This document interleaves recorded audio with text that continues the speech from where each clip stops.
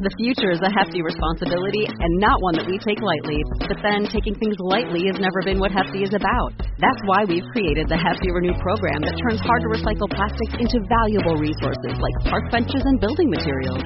To participate, simply fill up an orange Hefty Renew bag with accepted items, tie it up, and drop it in with your regular recycling. That's it. It's that easy. It's time to rethink recycling with Renew. Particular valued resources may vary by geography. More info available at heftyrenew.com.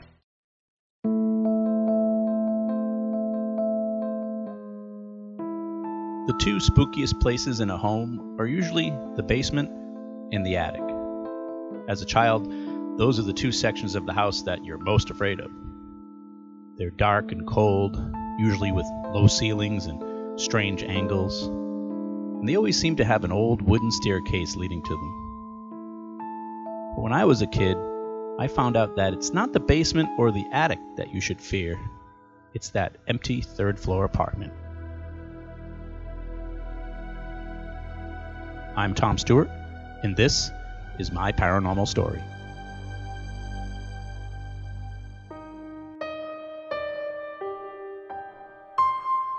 Before I start this episode, I just want to thank you for listening. Remember, if you've bought t-shirts or coffee mugs from my website, myparanormalstory.com, be sure to send me a selfie with your swag so I can post it on Facebook or Instagram. And don't forget, everything you buy on the website helps keep this podcast running. So thank you so much for your support.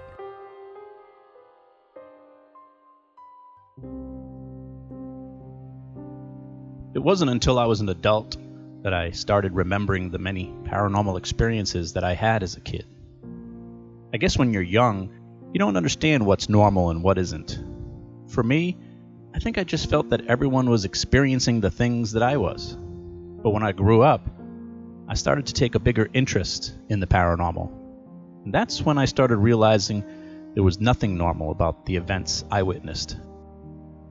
I was an only child, growing up with a single mom. As you would expect, she worked many hours trying to provide for me. Luckily, though, my grandmother was willing to help out by watching me in the afternoons and in the summer. So I basically grew up at my grandmother's house. I would spend a lot of time there. I would ride my big wheel up and down and all around the yard outside the house. And I learned how to throw a baseball up against the brick wall from the building next door. I'm not sure that the workers inside cared for that very much, though. My grandmother lived with my grandfather in a triple-decker house in Pawtucket, Rhode Island. It was a crowded neighborhood, not too far from my elementary school.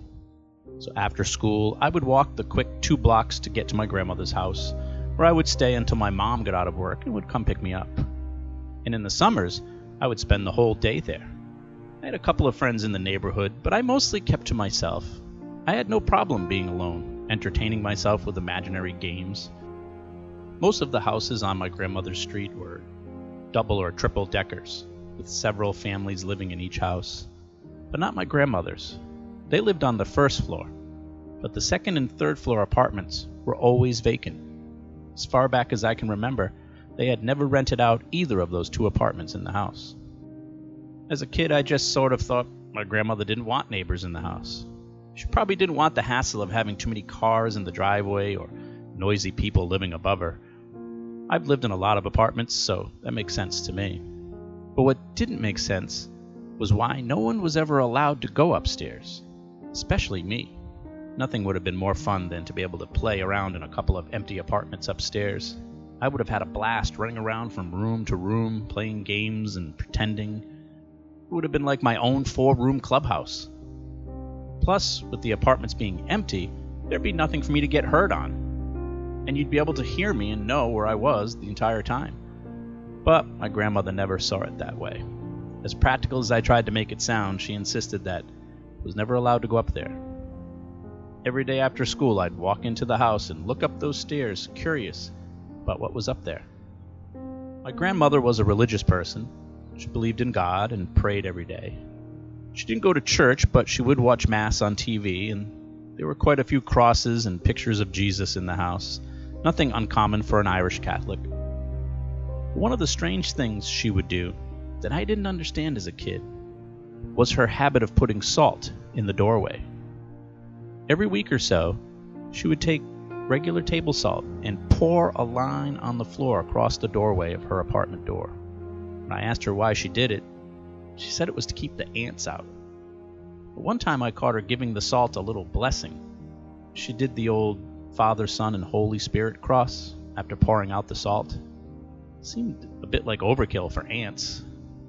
Of course, years later, I discovered that it wasn't ants she was trying to keep out. Salt has been used by hundreds of cultures and by people over many generations to ward off spirits and evil. It's believed that salt forms a barrier that spirits can't cross. Salt is believed by many to have natural neutralizing powers that can cleanse, balance, and protect. In some cultures, they add it to their food and crops to protect them from evil. Some people wear small amulets with sea salt in them around their neck for protection. Himalayan salt lamps have also grown in popularity from the belief that they ward off spirits and can provide calm to all who are near. In modern day, though, most people who believe in the power of salt will simply pour a line across doorways and windows to protect their home from spirits. For some, it's a superstition, but for some, it's more than that. Now, I'm sure it wasn't ants my grandmother was trying to keep out, but maybe it was something that was coming from the third floor.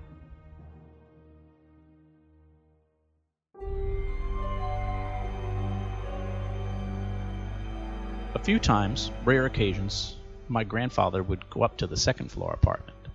The staircase leading up to it was usually littered with lots of boxes or groceries. Since no one usually went up there, it became sort of a storage area on the stairs for things you'd usually keep in a cabinet or a closet. And the second floor, that was sort of like my grandparents' attic. That's where they kept things that most people store for long periods of time: suitcases, Christmas decorations, old clothes. And once in a while, especially around the holidays, it would be my grandfather's job to go up there and grab whatever it was they needed and bring it down. At one time, he let me go up there with him. I slowly climbed the stairs behind him. I was just a kid, and the stairs were old and big. They felt like mountains when I was climbing them. As the stairs wound around the corner, I could see the open door to the second floor apartment. It was basically like any other vacant apartment. The shades were all pulled down and the air was dry and dusty. It looked just like the first floor apartment that my grandparents lived in, except no furniture. Just a bunch of boxes and stuff all stacked haphazardly in the first room. As I strolled around a bit, I was able to peek into the pantry. It had a really old-looking sink and hadn't been used in years. There was an empty space where the stove would normally go, and empty cupboards. No signs of anyone having lived there at all. The two bedrooms off the kitchen were dark and empty.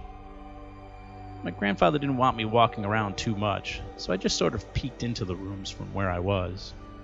I wasn't even sure my grandmother knew I was up there with him.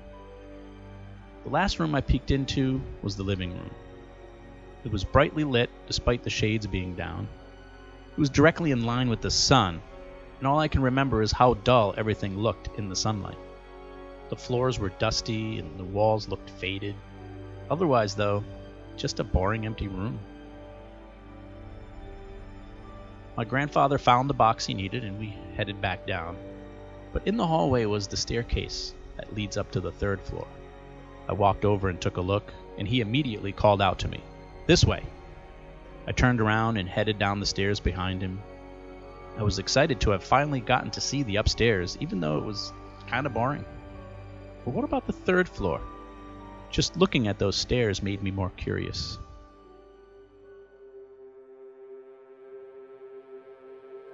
I spent many years at my grandmother's house, after school, summertime, even some overnights too. But I never suspected anything was going on there. Spent a lot of holidays there too, Christmas Eve and Easter with the family, aunts and uncles and other relatives all spending time together, exchanging presents and talking about boring adult stuff. I was always content just playing with my toys off to the side, but I'd always be listening in on their conversations. But never once did anyone ever talk about the empty apartments upstairs. No one even questioned it or asked about it, and no one ever spoke about the salt in the doorway or anything about the third floor. A few years later, I finally decided to find out for myself. At this point, I was probably 11 years old. It was the summer, and I was spending the days at my grandmother's house while my mom worked. It was a warm, rainy day, and I was stuck in the house, watching TV, playing with toys, I imagine. But by this age, I was really becoming an explorer. My curious side always won out against my frightened side. It was just a little bit after lunchtime. My grandfather was in bed, taking his usual nap. My grandmother had nodded off on the couch. So while they were both sleeping, I decided to sneak off and do some exploring. I snuck out into the hallway and slowly made my way up the stairs. I took my sneakers off first, so my footsteps wouldn't make any noise. And I slowly ascended the stairs on my hands and knees, quietly trying to avoid all the things they stored on the stairs. Step by step, I carefully climbed until I was up to the second floor, and it looked as I had remembered. The door to the empty apartment was still open, and in that first room, all sorts of old boxes and clothes still just piled up randomly. I thought about exploring the other rooms of that apartment, but what if the floor creaked or I tripped on something? At this point, I was more afraid of getting caught than anything else. Just the act of doing this was exciting and scary at the same time. So I turned around and headed to the next staircase, the forbidden staircase to the third floor. These stairs didn't have anything on them. The steps were all clear, except for a layer of dust from never being used. Before going up, I froze for a moment, realizing this dust might give me away. My 11-year-old footsteps on the dusty stairs would surely give me away. So I took my foot and cleared away the dust with my sock so that no footprint would be seen. I held on to the railing and stepped up to the next step, one at a time, clearing them off as I went, and continued like this, stepping and wiping, till I got to the top. These stairs didn't have anything on them. The steps were all clear, except for a layer of dust from never being used. Before going up, I froze for a moment, realizing this dust might give me away. My 11-year-old footsteps on the dusty stairs would surely give me away. So I took my foot and cleared away the dust with my sock so that no footprint would be seen. I held on to the railing and stepped up to the next step, one at a time, clearing them off as I went, and continued like this, stepping and wiping, till I got to the top. When I finally reached the third floor, it didn't feel much different. The door was closed, and I assumed it was probably locked, and this would be the end of my rainy afternoon adventure. But I quietly tried the doorknob. It was an old doorknob. It kind of jiggled a little as I turned it. I felt like even the tiniest of noises was going to give me away, though. But I managed to slowly turn it all the way, and the door opened. I only opened it halfway, hoping to make as little creaking sound as possible, and I just kind of peeked in. I didn't know what I was expecting to see, but I was still somehow surprised at how empty it looked. No boxes or anything being stored up here. It was just an empty shell of an apartment. I opened the door the rest of the way and slowly tiptoed into the first room. It was the same floor plan as the other two apartments below, except for some angled ceilings from being at the top of the house. And those angles made it feel a little bit smaller and a little more confined. The air was thick and the apartment was warm. There probably hadn't been a window opened in this apartment in decades, and it felt like it. I tiptoed over to the pantry, just like I remembered from the second floor. It had an old sink, empty cabinets, and a space where a stove would go, none of it ever being used for years, if at all. I tiptoed back across the kitchen and into the living room. And just like the floor below, it was faded and old-looking. I peeked out one of the windows through the side of the pulled-down shade, and I can still remember how strange it felt being up this high. I'd never seen my grandmother's yard from this perspective before. So many times I had stared up at these windows from the ground, and now I was way up top looking down. I continued to tiptoe around, looking for more things to check out, always stopping every few steps to listen for any noises from downstairs. So far, so good. I went back into the kitchen and headed over to one of the bedrooms. It was dark, with just one window, and it had a shade blocking out the light, just like all the other windows. There was a small closet door that was closed. I figured that was probably just empty too. By this point, I was wondering, what's the big deal about coming up here? And I was also thinking, I've been gone way too long. Someone is bound to wake up and notice. Tiptoed back into the kitchen, noticed that the door for the other bedroom was closed. It seemed kind of odd.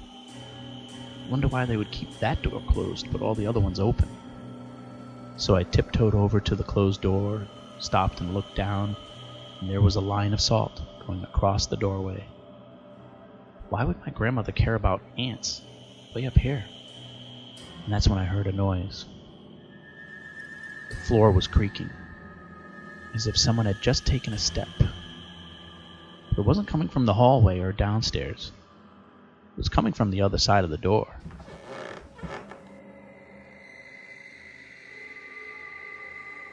The old door was too intimidating for me to open at this point. I didn't dare touch that doorknob. So I quietly got down on the ground and laid my head down on the dusty floor, tried to look under the door. The room seemed empty from what I could see through the dust and salt on the floor. It looked brighter than the other rooms, too. Perhaps the shade wasn't all the way down in this room. I kept looking and listening, and then I heard it again. Another creak. This time I could feel it in my ear as I was pressed against the floor. It was definitely coming from that bedroom. I looked closely, wondering who or what it could be in there, and suddenly, something walked by. I could clearly see the shadow of a foot walking across my line of sight. I quickly got up and wanted to run, but I knew if I made any kind of noise, I'd be in big trouble. I suddenly stood there having to deal with the choice of waking up my grandparents or running away from whatever was in that room. I ended up tiptoeing as quickly as possible through the kitchen, out the door, and down the stairs, not caring about what, if any, footprints my now dirty socks would be leaving behind. I made it down to the second floor and stopped and listened. Nothing but silence. I quietly tiptoed down the final flight of stairs and slipped back into my grandparents' apartment. They were both still asleep. I went back to my spot in front of the TV and pretended like nothing had happened. I never mentioned to anyone about that time I went exploring, but to this day, anytime I hear the squeak of a floorboard, I can remember laying on that dirty floor, looking under the door of my grandmother's third-floor apartment.